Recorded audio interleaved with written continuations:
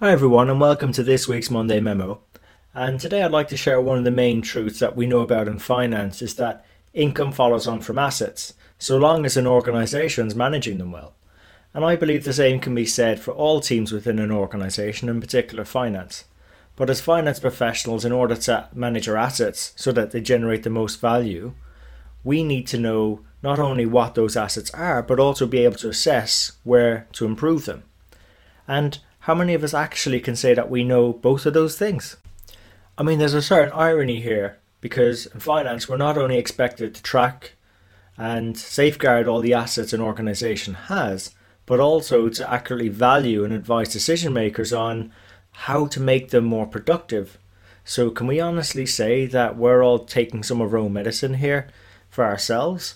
Given that many of the finance professionals I speak with aren't aware of all of these assets that we have at our disposal, as well as how to assess whether or not those assets are actually performing well relative to others, then we probably could do with taking some of our own medicine for ourselves. And I actually say it tongue in cheek because our assets in finance are probably intangible and at first glance harder to identify. And also, to be fair, we've probably never really been shown how to think of these assets in a unified, joined up and practical way that works. So I don't think we should be too hard on ourselves because day to day, we're so close to our assets. You know, these come in the form of our compliance checks we carry out, or the meetings we attend, or the policies we write, or the reports we've built, the funds we have to transfer day to day. It can be quite hard to see and distill what all our assets are and how they've been performing with everything else whirling around us. So I've aimed to demystify our finance assets in a practical way that works on the principle that income follows assets.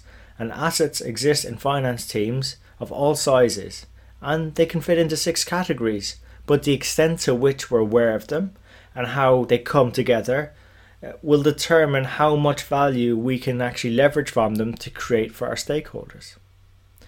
So, as I said, I've boiled these assets down to 6. The first one is financial analysis.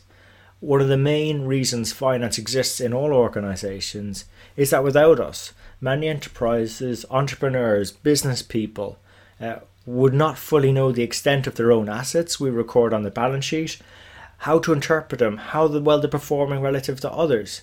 So we've the technical skills to not only deconstruct an organisation's value chain into its value drivers, but to also consolidate these into financial statements of what's going on. We also have an asset around strategic awareness. I mean, our broad view of the full field of play across the business and our ability to join up the dots to produce value and be able to provide valuable advice of what a financial analysis means going forward for value creation and articulate those findings of the business to the right decision makers is a key asset some of us probably don't even stop to consider that we have.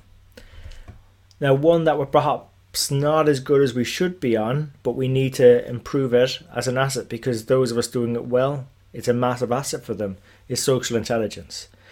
You know, this is generally weak because it requires less technical, more softer skills.